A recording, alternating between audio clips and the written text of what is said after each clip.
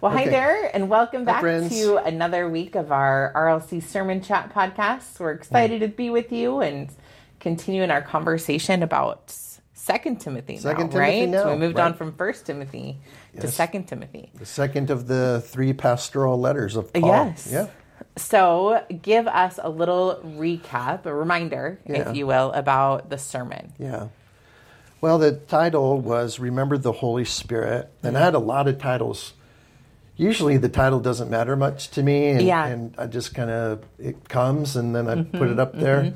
This week was a little bit difficult because I like to use the title to help us remember Yeah. what we learned and maybe even what we're looking forward to learning. And Remember the Holy Spirit, I think, was the one I settled on because quite often we don't remember the Holy Spirit That's true. of our Trinitarian God and triune theology, or triune God and Trinitarian theology. Yeah. Maybe better said. We often forget the person of the Holy Spirit, and I say person deliberately Yeah. here. You know, Amanda. I liked that distinction on Sunday. It was Yeah, good. we don't. Sometimes we think of the Holy Spirit as an it, or, Or a thing. a thing, and it's like no. We believe in three persons of the Yeah. Trinity, and so it's easy conceptually, I think, to get our minds around God as Father, and Jesus, of course, is the easiest, Yeah. having lived a human life as the Son, and then the Holy Spirit is almost this nebulous.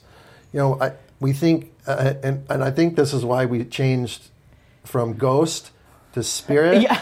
Because Holy Ghost is even worse. That's a good call. But I think Yeah. we still have this idea that the Holy Spirit is a ghost of sorts that's floating around nebulously. Yeah. I want to make a movie. Anyway, because that would be interesting. So remember the Holy Spirit was really, I think, the emphasis of this message. Yeah. So then we kind of had Paul's primary exhortation to Timothy, and really that's what Paul is writing to do, is to exhort, encourage, Yeah. support, teach, train Timothy, his young apprentice. And the encouragement was simply to fan the flame, or fan into flame, the gift of God which is in you through the laying on of my hands. And I just made the observation that among several options, that I think the gift that Paul is talking about here is the gift of Holy Spirit Yeah. in Paul. And you'll notice that I didn't right there use the definite article in front of Holy Spirit, because I think that helps my mind at least personify Holy Spirit. Yeah. Because we say Yeah, we don't Father, say the Jesus. and not anyway, so yeah, Holy Spirit is a person, and so I think that's what Paul is saying to Timothy. And then Paul reminded Timothy, I think, of three of the many empowerments, gifts, whatever we want to call them, fruit that come through the Holy Spirit: power, love, and self-discipline. And I thought those were interesting Yeah. that Paul would mention those three. Yeah, I thought it was really interesting. I loved your points of the bookend about the fruit of the Spirit and how, it's possible to maybe even likely that Paul was talking about all of that and using those bookends as almost shorthand or a reminder. It was really good. I hadn't thought about that before. I wish that I had clarified that, or maybe qualified it by saying this is different than what the literal interpretation is of this particular passage. This is a speculation on my part, and so it's the gospel according to Steve. Yeah. I like to preface that when I'm moving out into territory that's not exactly captured by Scripture. Yeah. And it is speculation. Yeah. However, I do think it's true. Yeah, it's educated speculation. It's not a Hopefully. sort of off the wall, Yeah. out of nowhere. Yeah, I looked through commentaries. Yeah. I couldn't find anything really that substantiated that thought. So I am a little leery of it. Yeah. That it seems somewhat original. Certainly somebody thought of it before me Yeah. in the last 2,000 years. But I still do find it curious that of all the fruit of the Spirit that Paul could have mentioned, it's an awfully big coincidence, we want to call it that these are the exact two words captured in Galatians Yeah. to begin and to close the discussion on the fruit of the Spirit. Yeah. And clearly, no matter what, if you take the writing of 1 Timothy early or late, clearly Galatians was written before. Right. So to think about Pauline thought in his subsequent letters, he didn't let that go. Yeah. He still had it. Yeah. So anyway, I think it's reasonable. I would agree. I think it's reasonable conjecture. reasonable, speculation, Yeah. conjecture. Yeah. So, That's good. So we were diving in a little bit deeper to some of the points. As we know, the sermons are pretty brief compared to what we come up with to share about it. And we cut a lot out. So what were some of the things that you cut out, or, if you had us for hours, would have liked to dig a little deeper into? Well, and we thank you for not keeping us for hours also. I'll throw that in, lest you get any ideas. I see. So we're talking hours worth of material in 7 minutes. Yeah. I That's the world we live in. Yeah, so. I know. Yeah, I think there are two. I would have liked to have developed this idea regarding the gift of Pentecost, described by Luke as tongues, and then the gift that we know, the spiritual gift of tongues, and talked a little bit about the likenesses and the difference between the two. Yeah, I hadn't really spent a lot of time contemplating the differences there. It was really interesting to hear about and consider. Yeah, again, I might be splitting hairs on this thing, but tongues, the gift of tongues is spoken about much differently. Yeah. No, I think it was an important distinction. Yeah, much differently than what we see happening at Pentecost. The gift of tongues Paul talks about as actually the least of the gifts of the Spirit. And I think 1 Corinthians 12 is a good place to go to cross-reference. And then Paul talks about the importance of having an interpreter. Yeah. So the gift of tongues seems to be a spiritual language. What's happening at Pentecost is the Holy Spirit is empowering these apostles, Galileans, who don't know different languages of those who have gathered here, and they're speaking in a language that's not spiritual, but rather quite human. Yeah. So the folks who have gathered will hear in their own tongue, or they heard in their own tongue. Right.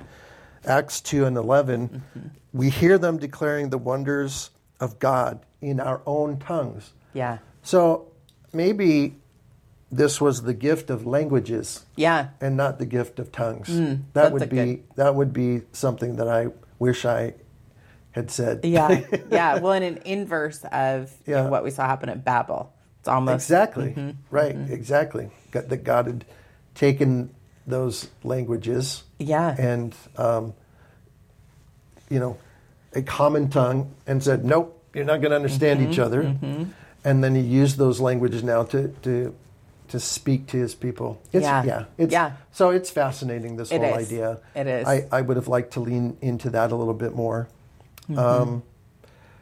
And I can't do it here either. Yeah. But, tongues, I want to say, the gift of tongues is a gift of the Spirit. Yeah.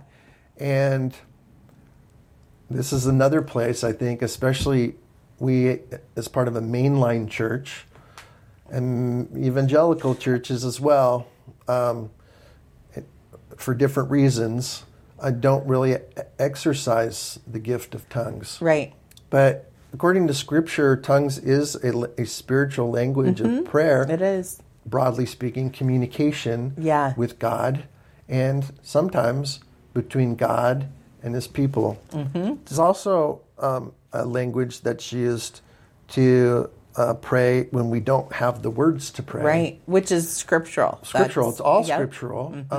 And Paul talks about the proper use of tongues. Yeah. I think the problem that we've found in the church, in churches who practice these spiritual gifts, we would call these apostolic gifts, and I'll get to that in a minute. Yeah.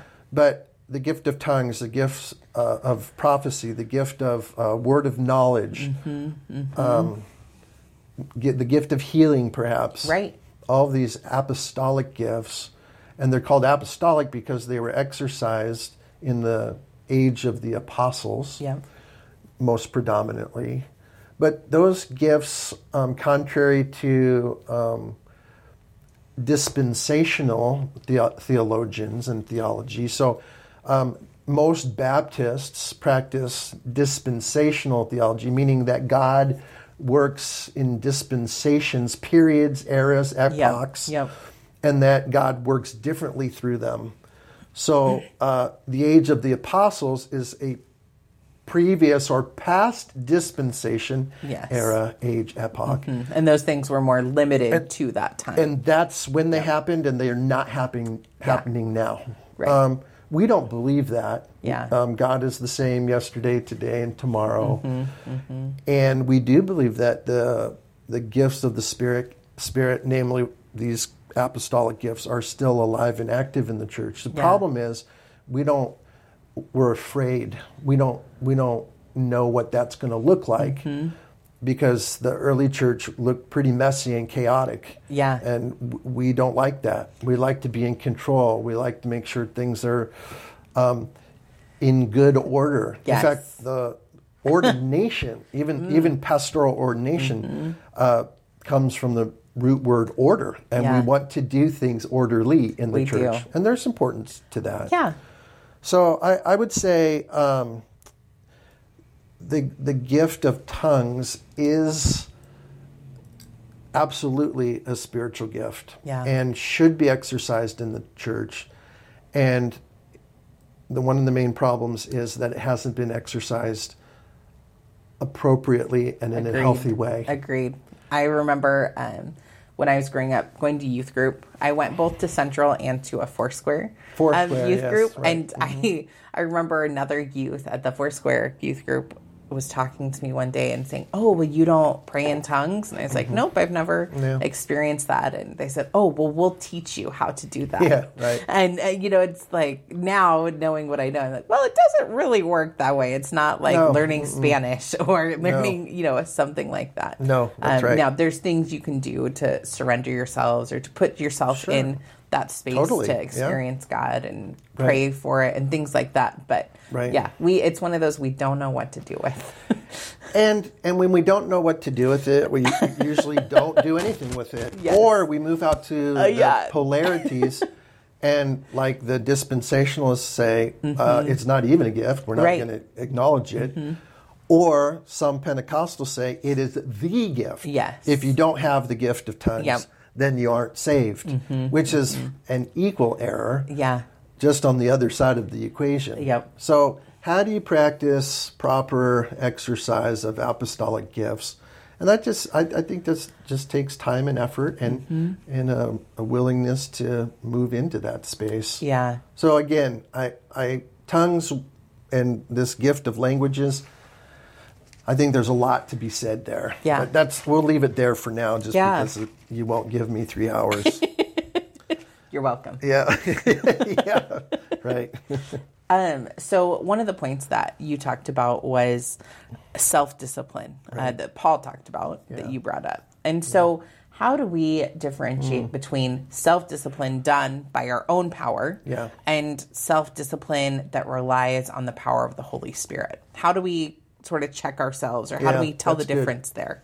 Good. Well, I'm going to start, I hope this will be pertinent to answering this particular question, but in a different place. So one of the other things, the second thing that I left out, besides the discussion on tongues and languages on the cutting room floor, was this idea of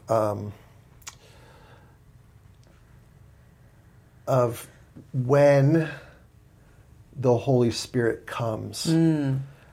And I think we have to make a distinction here between justification and sanctification.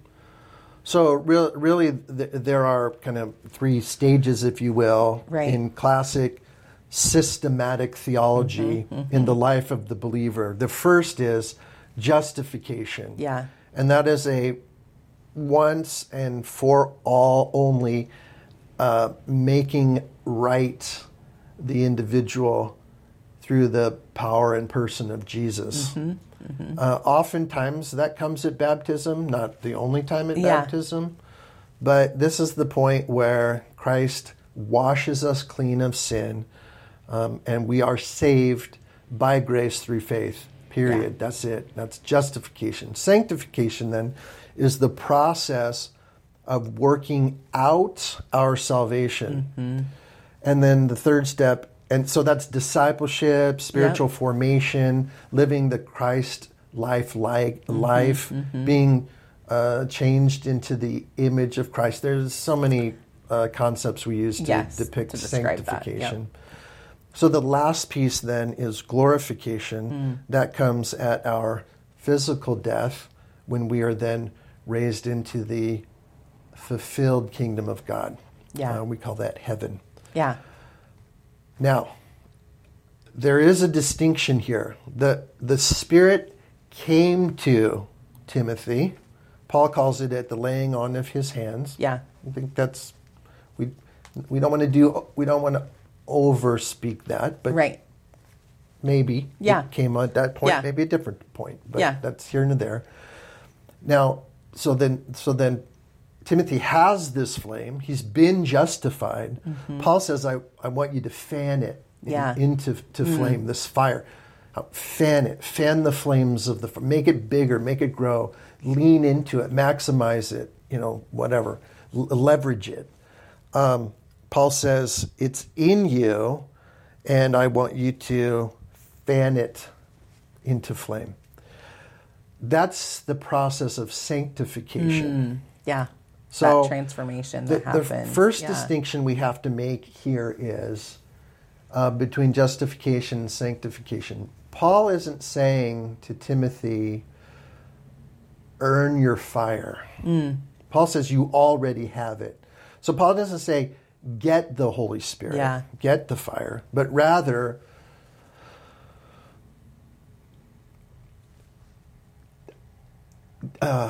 deepen. He's telling to tend the fire. To that fire, that it might deepen in you. That's sanctification. So we have to first say, this is works righteousness if we were going to exercise power, love, and self-discipline to get the Holy Spirit. So I think people have an innate movement towards works righteousness. We have to get this right. We must work out our salvation. That's sanctification. We can't work for our salvation. It's that idea of it being a gift versus something we could earn. This is grace. So then, in the area then that we're talking, so that was kind of preamble. Now I'm getting to the hopefully to answering the question that you asked, and that is, in the process of sanctification, how do we determine what's God's work and what's our work? Because even Ephesians 2 says in verse 10, we were created for good works that God has prepared in advance for us to do. So Ephesians 2, 8 and 9, you are saved by grace through faith. There's a purpose so that we can do these good works created in advance for us to do. It's not black and white, the difference between these things. Yeah. But I would say this. Our responsibility, according to this text, is to fan the flame. We're not making the flame do things. We're not, contriving something from nothing. Paul says, allow that which is already in you to be all the more power and love and self-discipline.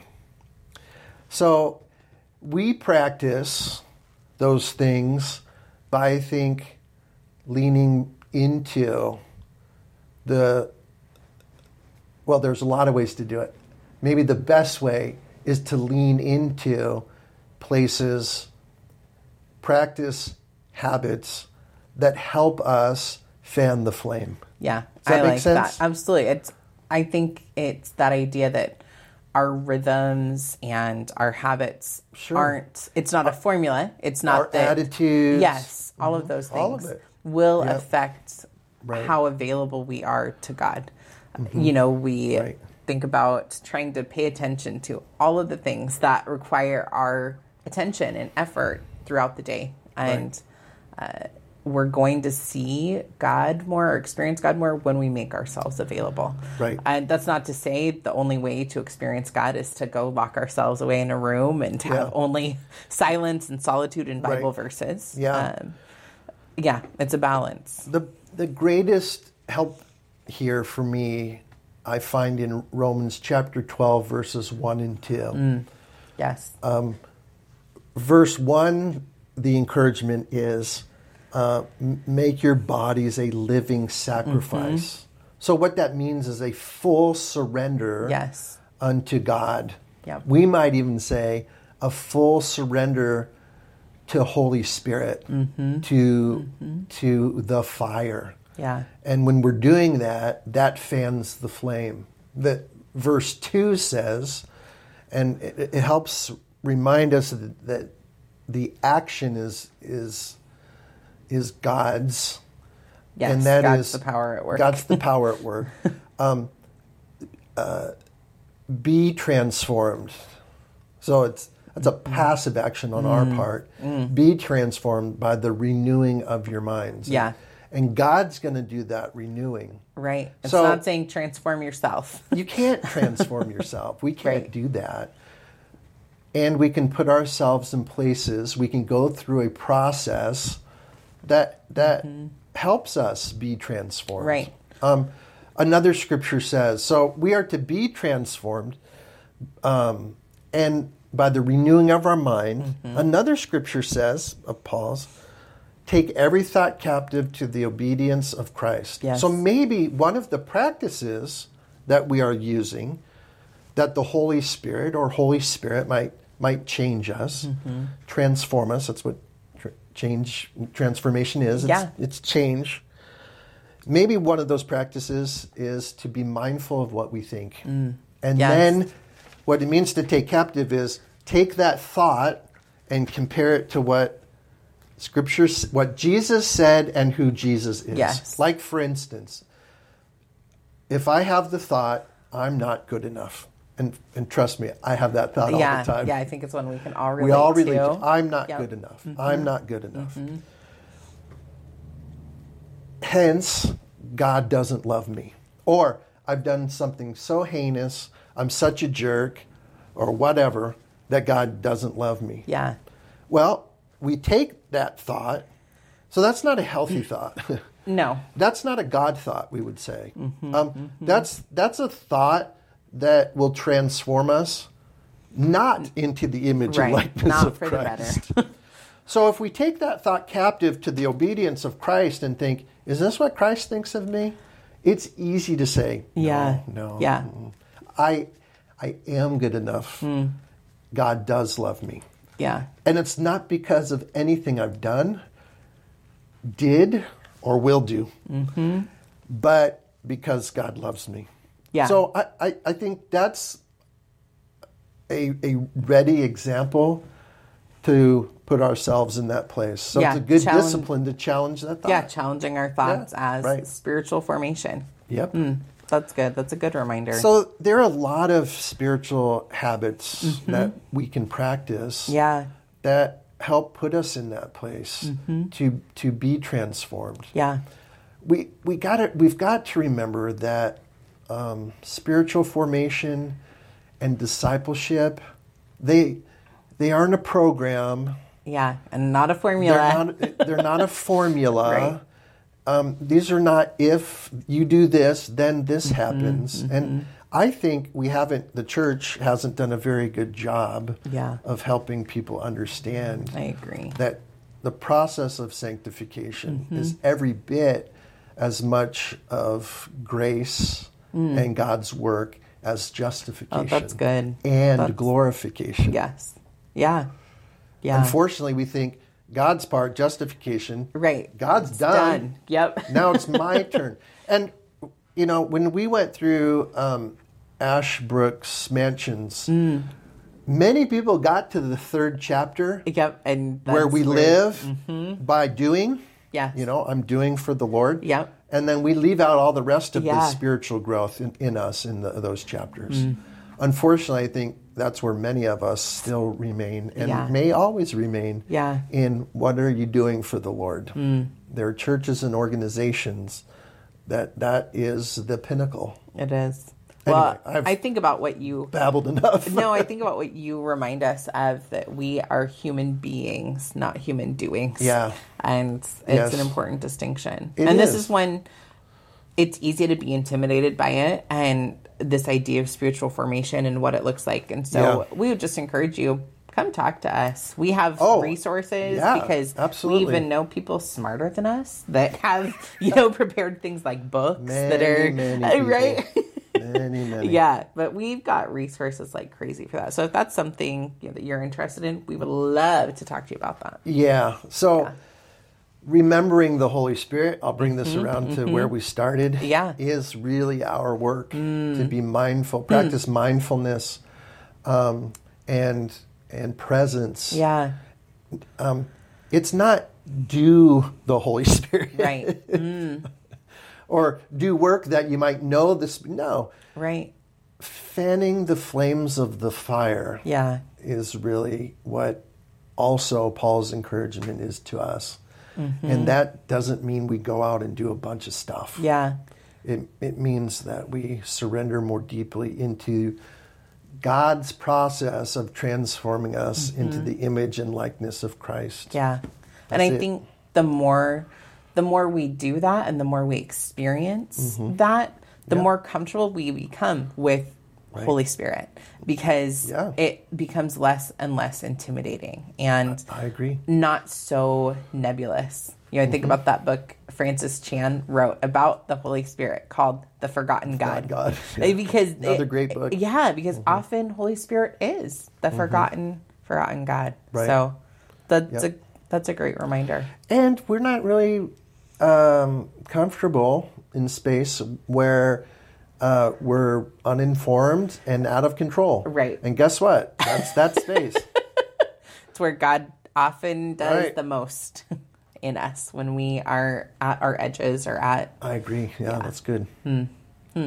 Well, we are just about at time, and so any final so we're not closing at a thoughts or encouragements for us, or wise words from our pastor? Yeah. I would simply connect then my summary statement to the story that I started with. And that is, a lot of times we become complacent, arrogant, comfortable with our good works. Not for salvation, but for working out our salvation, for discipleship and spiritual growth. But that only results in tightening our own halos and in self-righteousness. And that's not helpful to us, first and foremost, and certainly not helpful to others. Yeah. If you really want to change your worldview on this, read Brennan Manning's The Ragamuffin Gospel. Oh. And that's where I got the quote from. It wasn't Brennan's, it was somebody else's. And I knew who it was, but I forget.